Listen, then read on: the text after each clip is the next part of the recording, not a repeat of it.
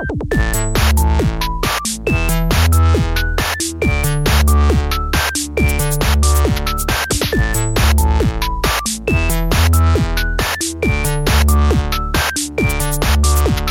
ground is lava, the grounds are lava, it is hot to the touch, never gonna stop, cause the ground is lava. Hello, and welcome to All's Fair in Lava and Floor. I'm Amanda. And I'm Ann.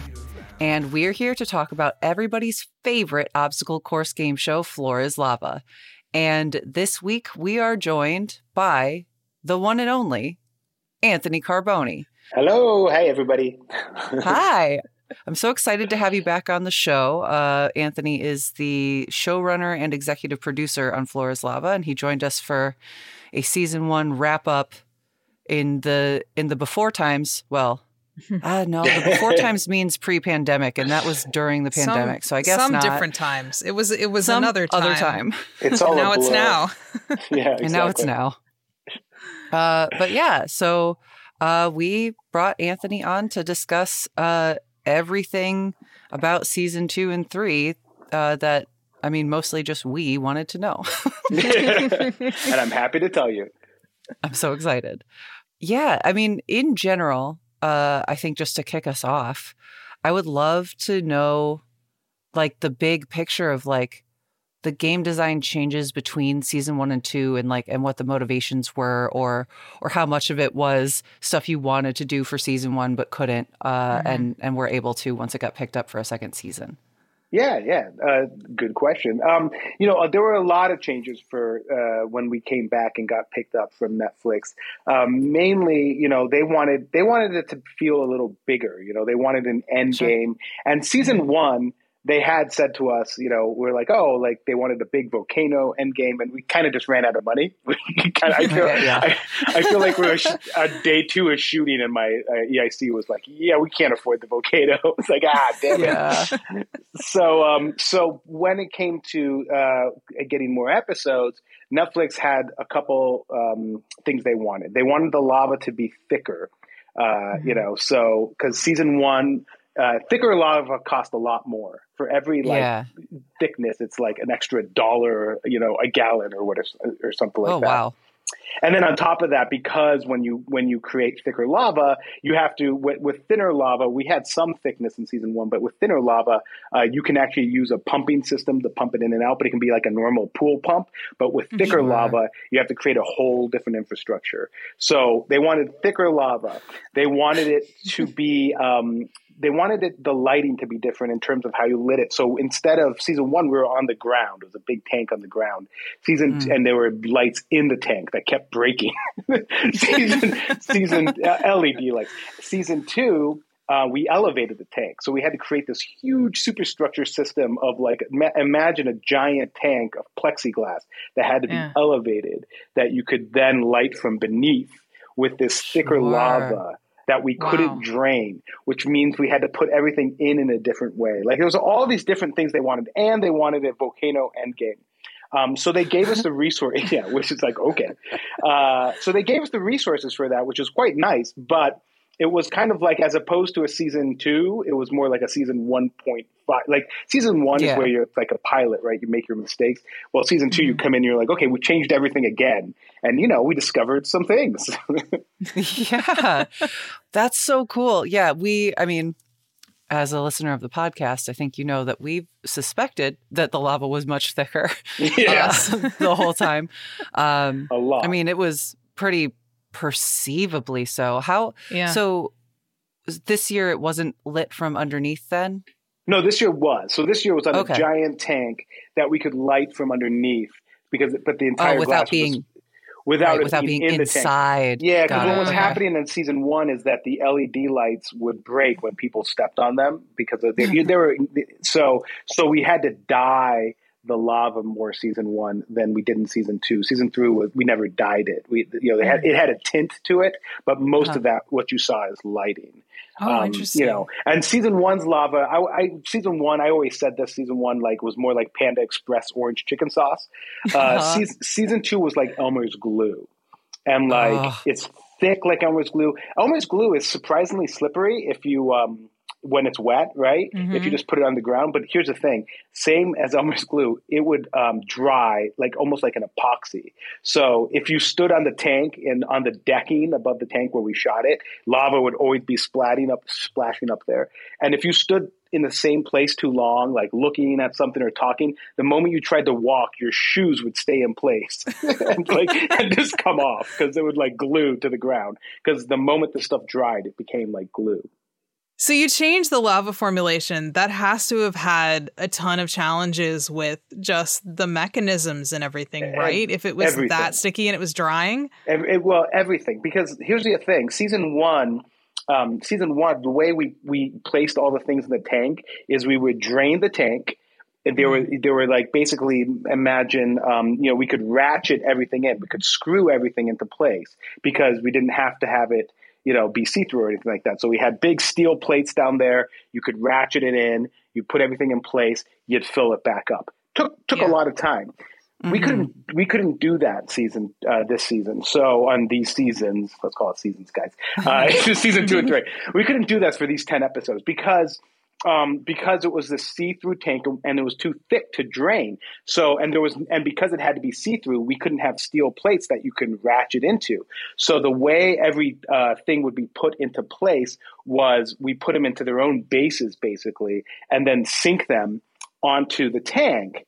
And then in theory, and this is in theory, it would stay in place, right? I was told it would stay in place. They had practiced with we had done a lot of rehearsal with a dummy tank and stuff like that to see how the things would go in and stuff like that with water.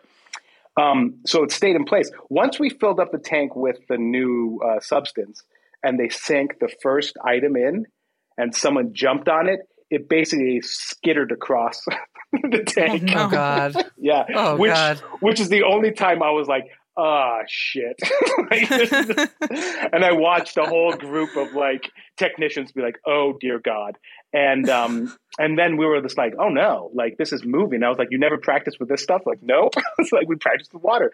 So what we had to do, they discovered a solution, which was basically granny mats. Those mats you put in like a bathtub so like an old person doesn't fall down. Yeah. Right? We would stick those to the base of the tank, and then you would sink that into the tank, and then they would stay in place. Thank God. Yeah. But yes, it was the only day where I kind of was like on set and I was like, yeah, I'm going to go home early because I'm stressed and I can't solve this. So, right. But yeah, no, wild. Yeah, there was problems like that. There was also the substance. It just was a much more difficult substance to deal with. Once it dried, it would peel off paint easier, on the, things so we had to repaint stuff all the time. Those type of things. I'm curious, how much lead time did you have, like doing trial and error on the set before having actual contestants running for episodes? Well, and again, this was a nice thing to have from season 1. Season 1 was so quick. We started production at the end of in January, and we were shooting by end of March. We were loading it. It was just so quick with something you had no idea how it worked. This season, they gave us a lot more resources to rehearse and stuff like that. We would create these rooms. We would set them up in a warehouse over mats and over crash pads and stuff. And then we would run contestants through them. I would run it sometimes because I would run that. I won't run it over lava. And so once we got the thing dialed in, and we might do a couple days of rehearsal, of just being like, hey, move this in. Hey, let's change this item. Let's do whatever. And then we'd rehearse it with a bunch of people, kind of fix everything that we had a problem with. And then when we drop, so that way we already had rehearsed what the rooms were. And so then once we dropped them into the tank, we would have rehearsal. Maybe in the morning, we might be able to run some people through it. The first room we did, I think we could do a day beforehand just to get camera people dialed and stuff like that. Mm-hmm. But we had a lot more trial and error without the substance, which is a much easier, proposition because you can move things easily. No one's messy. You're just falling onto a crash pad. So what kind of technical complexities did now adding a volcano add? Because I have to imagine that they were volcano sized. Yeah, well, the volcano was fascinating because it was basically while we were building, the volcano we were doing all the other rooms. We were shooting on the tank, and and it was just like, where do we put the volcano? How tall is the volcano? Like, you need you need a big stage.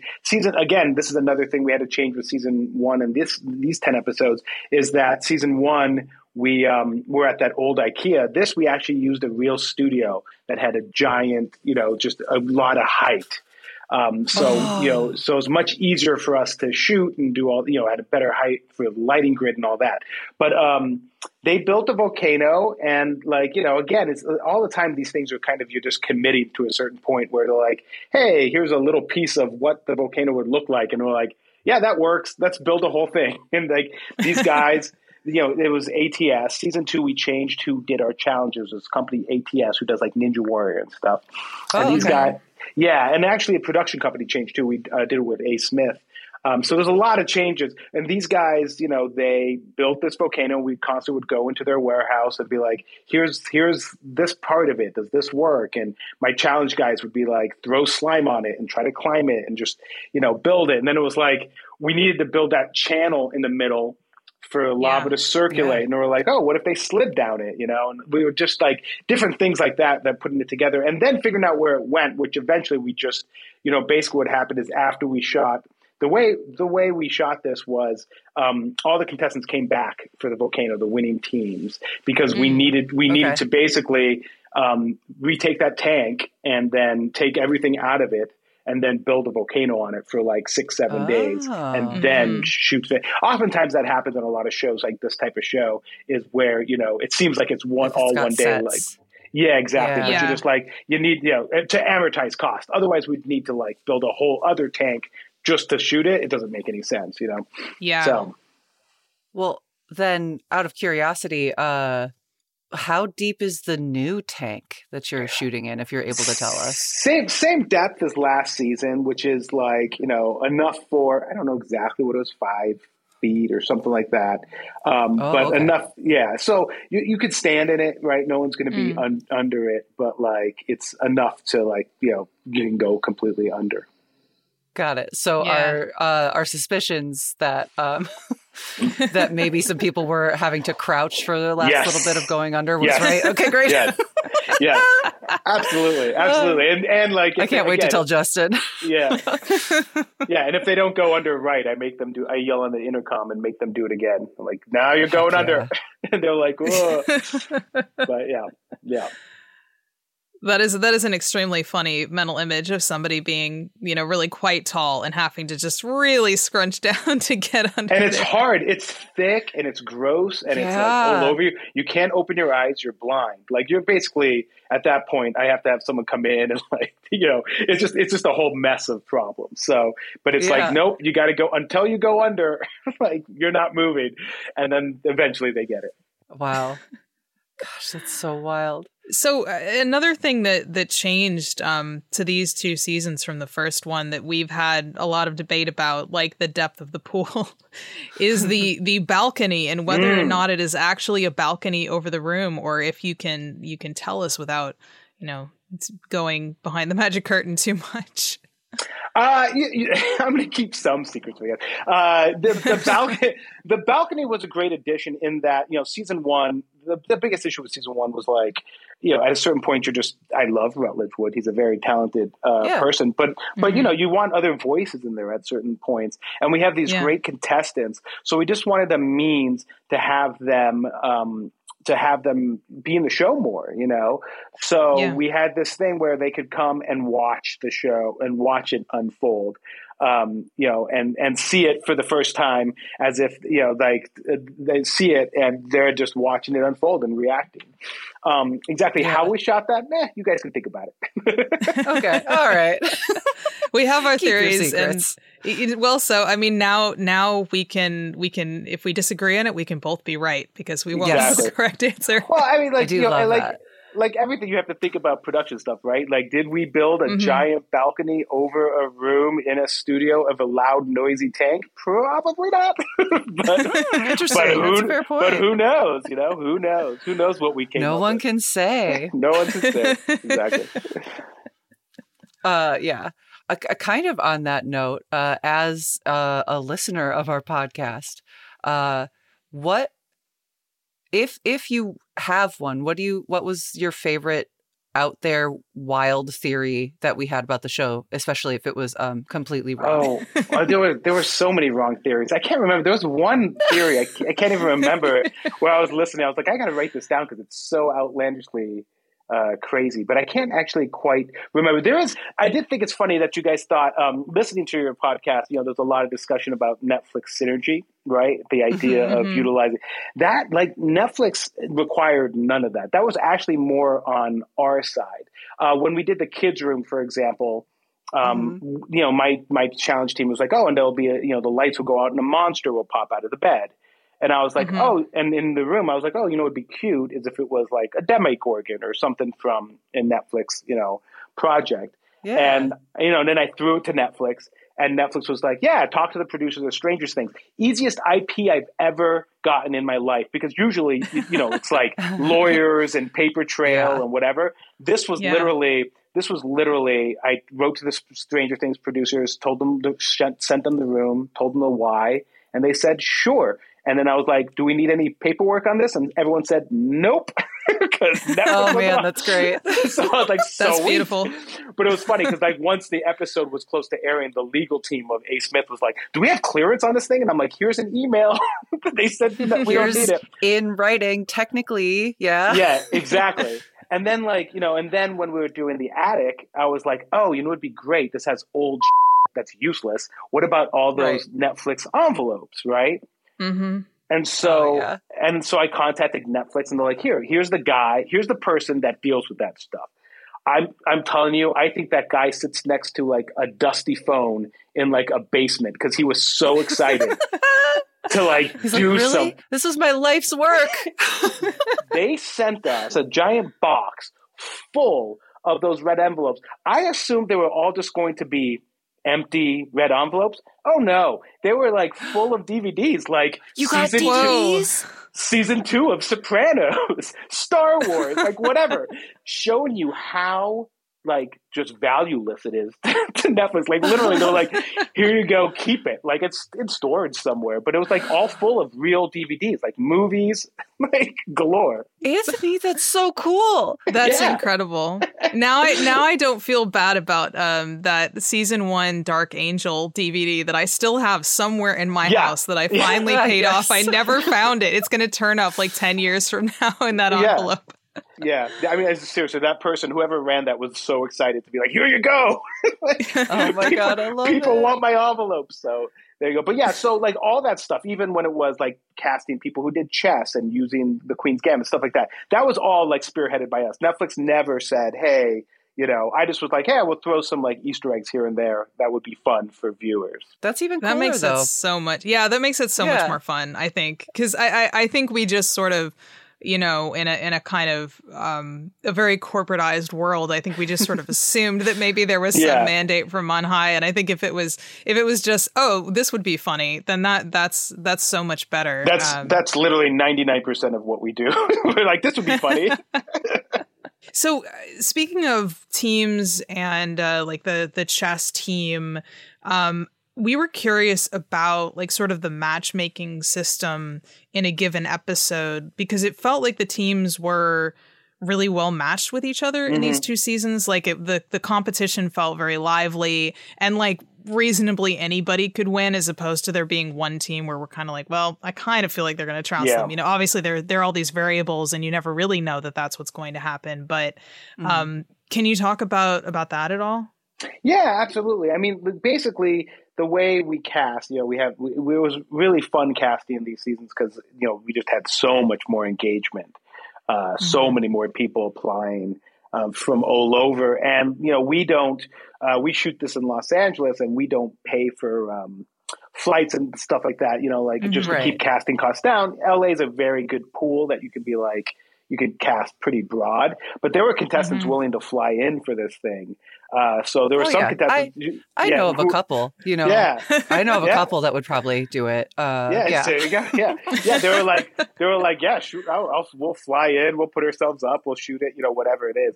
But so basically, once we get all our contestants kind of set, we try to stack it as like, with the athleticism in mind. We've watched these people, we get a gauge on their athleticism, and then we try to group it that way as best as possible. So knowing that we'd have, for example, those AEW guys on an episode, right? Yeah. Who were great. We're like, oh, we better make sure these guys are up against the people that go up against it need to be athletes, because these guys, those guys are amazing.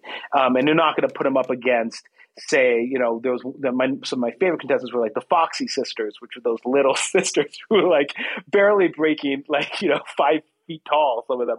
And, you try as your best to make it as equitable of a competition as possible. It's really hard. Height differential is a real thing that we struggle with, because we try to lower and raise things as best as possible, trying to make it as equal as possible for all teams. But, it's a fuzzy science. It's not like it's precise. But we try our best. Yeah. I mean, I think you did a great job of it this couple of seasons. Like, even when there were some more athletic people versus not, you were able to make it work. And I mean, to some extent, there were a lot of instances of, really thought those athletic people would, those athletic people would do better. But I guess not. So that's fine. Yeah, I mean the thing is, these rooms are really hard and they're noisy and they're, and once you look at it and you're inside it, it's pretty breathtaking how large it is. And then everything's covered in this patina of lava, which is, fairly slippery. So it's very difficult, some of the elements in the room, no matter how athletic you are. Right. So out of curiosity, did the new formulation of the lava, we had some suspicions that maybe it was even slipperier than it was in season 1. Is that accurate? Yeah, I think it was. I mean, I don't know exactly, if I had to put the two things next to each other, but I do think because it coats so much more, because it's so thick and gloppy, that you just had more of it. And so, I think it definitely made things a little slipperier and just more difficult in general. Like it's surprisingly thick. Like if you guys could see how thick this is, like it was pretty great. I mean, open a bottle of Elmer's glue. It's basically what it was. Yeah, sure. Yeah. Right. Now put 80,000. 80,000 gallons of it, is a hard picture to imagine. Yeah. I mean, I do feel like maybe that kind of leveled the playing field a little bit more, too, of, the advantages that you thought you might have, that things could become more unpredictable, even than they were before. And also consider, like, athletes are, especially athletic people, they're pretty confident in their movements in many ways, right? So I think, they might throw themselves out onto something a little harder and not realizing that that's going to, I mean, like you have a lot of body weight and then it just makes you slip. Like that episode with the influencers and the guys from the dating show. Like, it was hysterical because those guys were so cocky and they got their asses handed to them by like three little live guys, Yeah. So who were just more careful and didn't throw themselves, willy-nilly onto stuff. Mm-hmm. Yeah, totally. So we did get a handful of questions from some kid listeners. And as we discuss all the complications of this new formulation of lava, our 6-year-old listener, Elliot, asked if you considered using real lava at all at any point. Funnily enough, no. There was actually a great, I don't know if it's on YouTube or where it was released, but this year we did a what would happen if your floor really was lava. It was like an explainer type thing that it was like a scientist was interviewed and stuff, where it was like, what would happen if your floor, I can't remember where it was, but they sent me the video and they were like, hey, we're going to do this, have any notes and stuff. And I gave them some footage for it. But the idea was like, what would happen if your floor is lava? which is very bad, very, very bad. Like I don't think you don't go under the lava. I think you just light on fire and scream until you pass out. So good though. I would like to see this video very badly if we find it. Yeah, I'll see if I can find a link. Goes up. Yeah, if I can find a link, I'll send it to you. Yeah. Because that's amazing. I'm definitely, Elliot is a kid of one of my friends. I'm going to send him that link. Exactly. Yeah, we on a similar note, we have a question from 7-year-old Miles, who is one of my coworkers' kids. He wants to know how many skeletons are at the bottom of the pool. It's funny. I really did want skeletons, like as much as I just thought it would be funny, like if you could just release a skeleton after they fell in the lava, like you just like we just had like something we pulled and a skeleton would like.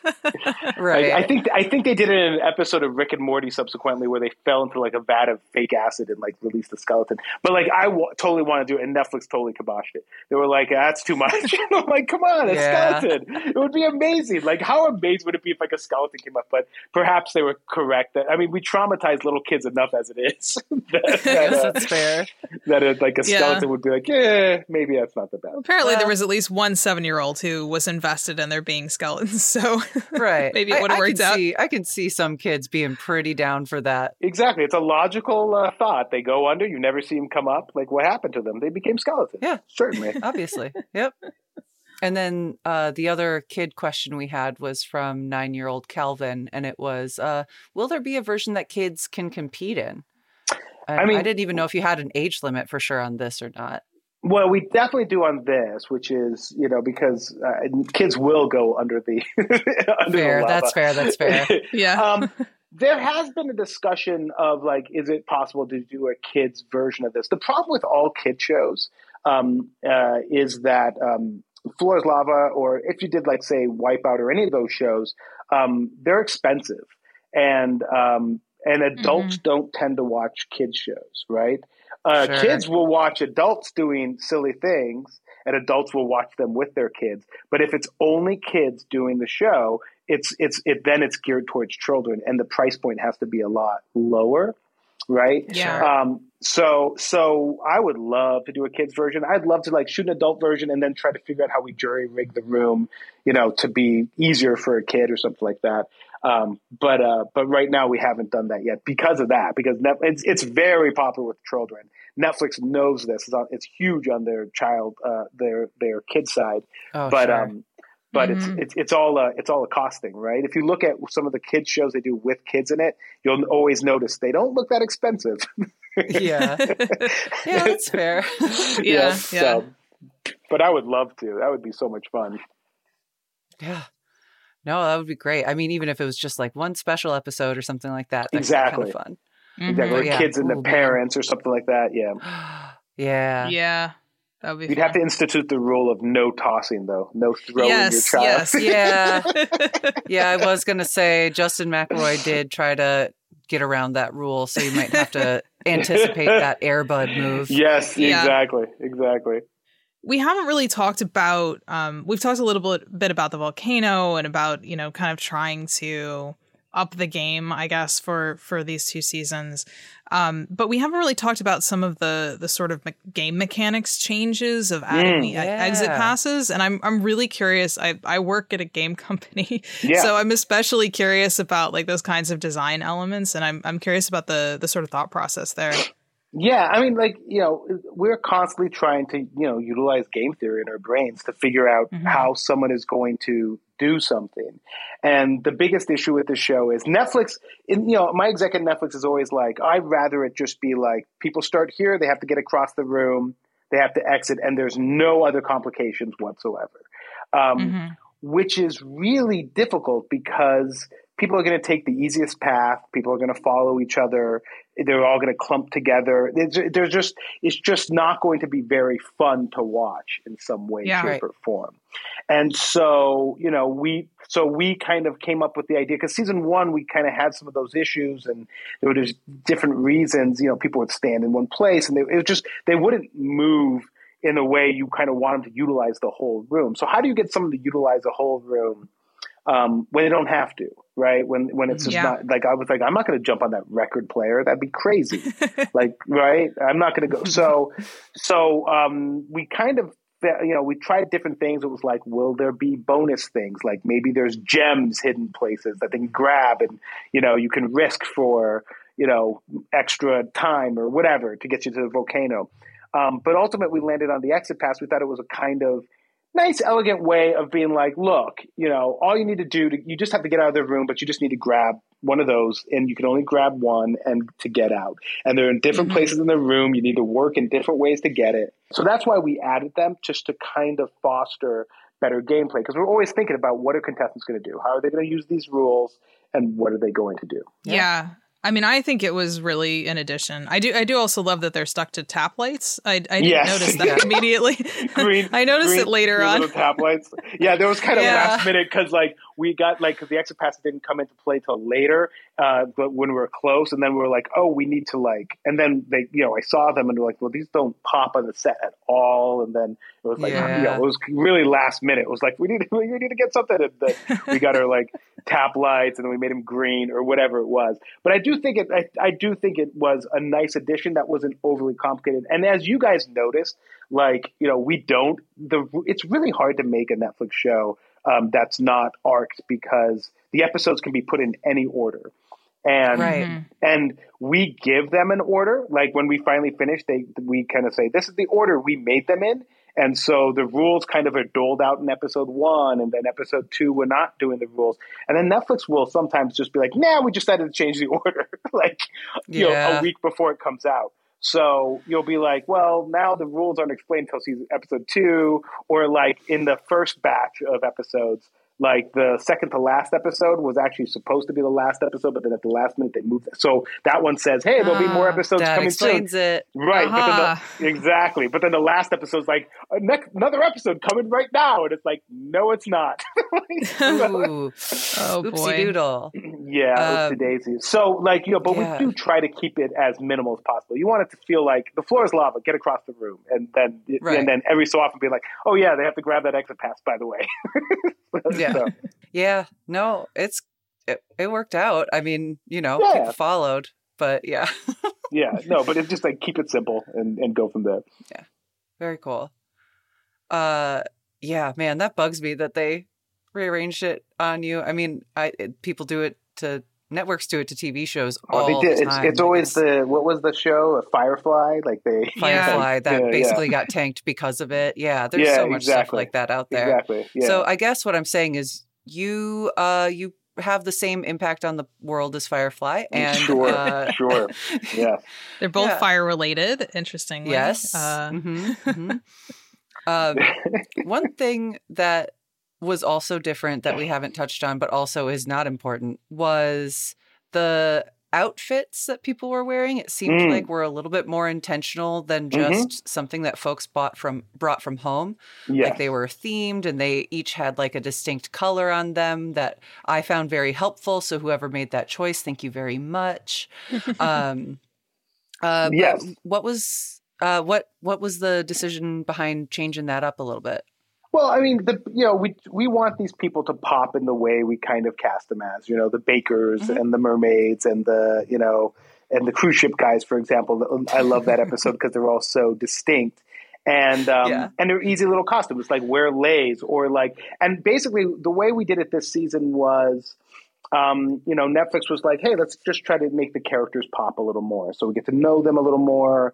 That's why they're going to be on the balcony, et cetera. And so, with contestants, we're kind of like, pitch us what you think you should wear. And we had a great wardrobe person who would also help them, choose, for the mermaids, these shimmery kind of leggings that had kind of those type of things, and she was, so that was an intentional thing. And then those guys pitched us, hey, we're the bad attitude, whatever it was. We're just going to wear little baby Bjorns. And I'm like, great. You guys want to wear little baby Bjorn thingies? Go ahead. That sounds fine. So it was just asking them, and they would come and pitch us stuff, or they'd bring stuff. Like the girls brought the butter, whatever her name was. Yes, you know, Belinda Butters, Belinda my Butters, new favorite mascot. Belinda Butters. But like, you know, so it was just like, and the, you know, so that it was this whole thing where we asked them and we tried to push as much as we could while still keeping them safe. You know, you want to make sure the clothes are comfortable, flexible, right. etc. I think you guys brought it up, but we like in other podcasts, but we do limit what they can wear in shoes, right? Like they can kind of wear what they want, but like you're not wearing climbing traction shoes. Like we're going to, not make sure you don't have like extra cleaty something or other, you know? Mm-hmm. Yeah, I guess that's fair. So I guess you foiled what was going to be my strategy if we ever got on the show, but that's fine. Yeah. Well, I mean, I did look up one of the shoe brands. I got a little too deep in my research at one point and paused the show and thought, you know what, I got to find these exact shoes, and I did. And they were like a type of climb. It was a company that makes climbing shoes, but they weren't like climbing specific shoes. They were like sort of crossover shoes for climbing, but also running like on trails. So they didn't have like cleats, but they had a little bit of extra grip and a little bit of extra flexibility. And that seems to maybe be the sweet spot. Like they're not breaking the rules, but they're a little bit better than, like certainly dance shoes are not a good choice. Yes. No, I mean, that dancing team, they wore crazy shoes and you're like, you guys are insane. You're not going to make this at all. But you know, I mean, but to each their own. Yeah. I mean, they suffered for it for sure. So yes. Well, they did win, I guess. So they did, but they didn't win gracefully. At least not in the room. So I wish you could see all the wardrobe we had planned for Rutledge because, our stylist, Laura Mazza, she's the wardrobe girl I was talking about. We had ideas for Rutledge that were, because you guys noticed the garage one, right, with the rag and like his name is stitched.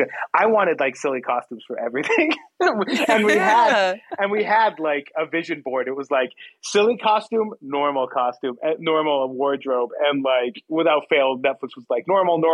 And they let us get away with the garage one to have her be a little more irreverent, but we had all sorts of plans for ridiculous ideas for Rutledge. Oh, I wish we could have seen those. We enjoyed the one that we did see, but obviously there are all kinds of things that you plan for that don't work out. I think that certainly was our joke, and game production is always like, well, we'll put it in the patch, and not everything goes in the patch either. So things don't always happen. Yeah, no, I mean, to be fair, Netflix is a great partner because they do let us kind of do what we want for a lot of it, but sometimes they have to rein you in, and that's fine. It's just like, it's probably for the best, especially when it comes to me, to be reined in just a hair.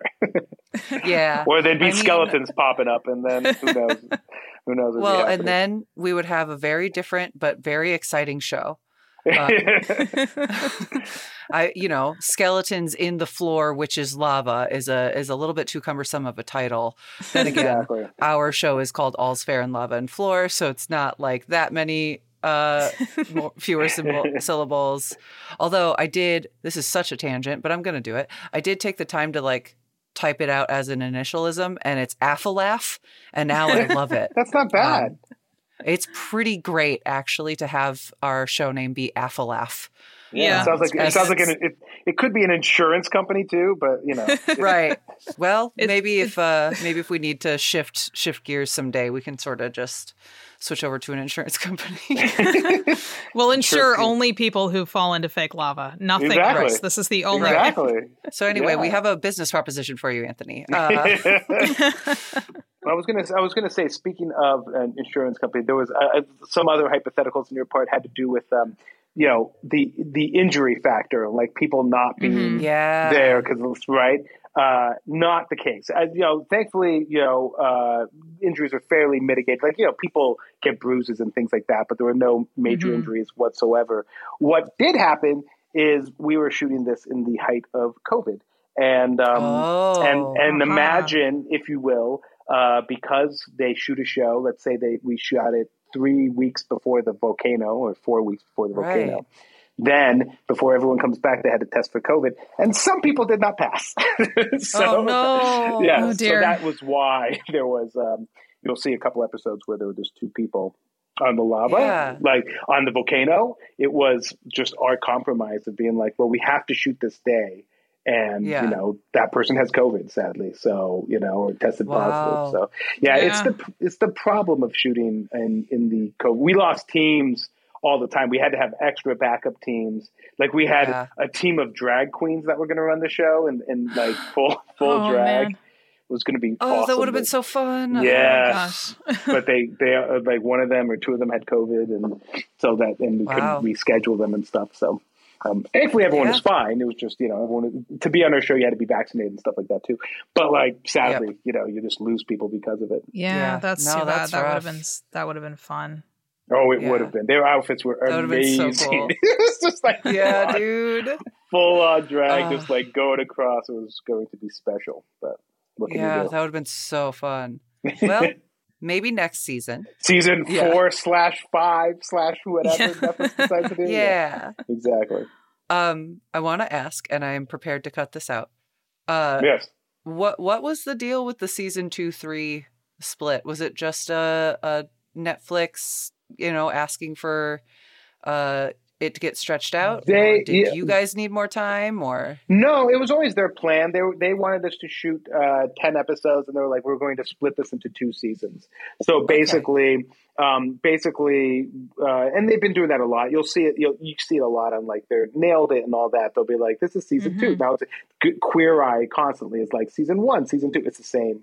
It's the Sure. same production schedule. They just split it. Okay. Reasoning why I'm not, you know, it has to do, some of it has to do with like watching completion rate and watching all episodes and efficiency and certain Netflix gobbledygook that they love to, that the algorithm makes them, forces them to follow. Right.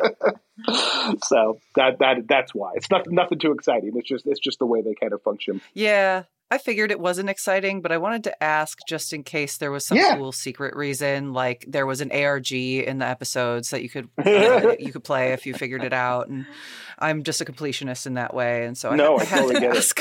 Please. I'm happy to tell you. I will say, maybe as a tie-in to our alternate like episode ending question. Normally we ask people who they would like to be on the show with. And you've been on the show before, so we've asked you that before. So we wanted to ask you what room you would most like to do. But I'm also curious what room you think is the most challenging, or what room do you think maybe was designed to be the most challenging? Because I think over the course of season 2-3 of our episodes, I think we might have said that every room was the most difficult room. Yeah, it's true. It's Yeah. true. They all have unique. Well, you know, it kind of depends too, right? It kind of depends what track you're taking in the rooms, because like that record player in the garage was wildly difficult to get, you know, to jump from. But then again, like, no, not the garage. That was the haunted attic. But then, like, the garage had that jump to the wagon, from the wheel to that wagon, and everyone screwed that up because they thought those walls were going to stay up, and then they didn't. And then everyone just went into that thing. So, my favorite room this season, I think, was the game room. I really loved like the Atari stick and the foosball and the, you know, moving back and forth, which is a difficult room. You know, the dartboard is really cool. Like doing that was really fun, trying that out. So that's the room I would like to do. I love the haunted attic because you guys, if you notice in the haunted attic, there's like portraits of all the different crew members. Like I'm in there, and a couple other producers and challenge people and stuff like that are on the walls. So that's that was room. cool. Yeah, that was fun to like just kind of. It's fun to sneak things in like that, and like, you know, like if you look in the garage, the posters like Frankie and the Unicorns, and my daughter's named Frankie and likes unicorns, and the birth date was the, you know, Netflix's anniversary, and the license plate was the birth. Yeah, and the license plate of the car is like the birthday of one of our art directors. Like, it's all these things we just sneak in because, you know, we might as well have fun and be creative at the same time, and be professional. That's really neat. I love Easter eggs like that. That's so fun. Yeah, we think about everything, surprisingly. You'd be surprised to find out. I just wanted to ask as like a follow-up question really quickly. Because we've had a lot of discussion, I think, with each other and with guests about which obstacle is the most diabolical. Do you have a like number one thing that you think is the most evil? Or like maybe did it go a little too far and you're kind of like, huh? I mean, that ball in that beach ball in the that kid's room at the end there was just horrible. Like it just killed everybody, and it was just horrible. And so I was surprised by how that difficult that was. And the big thing to me was that in the garage, that wheel to wagon jump was just so difficult. And like, if you remember the bad datitude guy, like he whacked his face into that thing so hard. It was like everything. But it was like when usually people hit things, you're like, okay, you can tell everyone's fine, whatever. But when he hit that, I was like, oh my God. He was totally fine. He like popped out, he was fine, but you're just like, man, like there are just times, because you can't tell people are going to fall exactly. Like we try to practice, we make things as safe as possible. But, so that wheel to jump, or any of those jumps off that rotating record player, or when it was a wheel, it was fun to watch, because you were like, oh God, they are going to die. Anyway, bye. See you later. Exactly. See you later. Well, yeah, I think that that wraps us up pretty well. If there's anything else you want us to plug, or where we should tell people to find you, especially as we watch in real time the doom of Twitter. I guess I am on Twitter. I'm at Gang of Wolves 2 at Twitter. That's my Twitter handle. At Gang of Wolves. Again, my company is Gang of Wolves. At Gang of Wolves 2. If you ever watch the credits at the end of Netflix, they have a little logo, but no one ever sees it because no one watches credits in Netflix. I watch them until it's exclusively a bunch of foreign language. Then when it gets, I can't even read. Yeah, exactly. Disney Plus does it the worst. It's like 10 minutes of that. It's like, okay. Yeah. But exactly. I'm around. Write to me on the internet as long as Twitter lasts, I guess. Yeah, we'll see how long that goes. And if not, we know where your IMDb page is. Yeah, or LinkedIn. I think I'm on LinkedIn. Yeah, exactly. Cool. Yeah, if you guys want to be LinkedIn friends with Anthony. Oh, yeah. Great. Well, thank you to Dr. Popular for the use of his song Lava as the intro and outro of our program. You can find more of his music on Bandcamp, and we've linked that in the episode description. And I guess as this is our last episode for the moment, we hope. I kind of want to pull a Rutledge and say, like, coming up next, more. See you next week. We'll just cut it off and not address it at all. But exactly.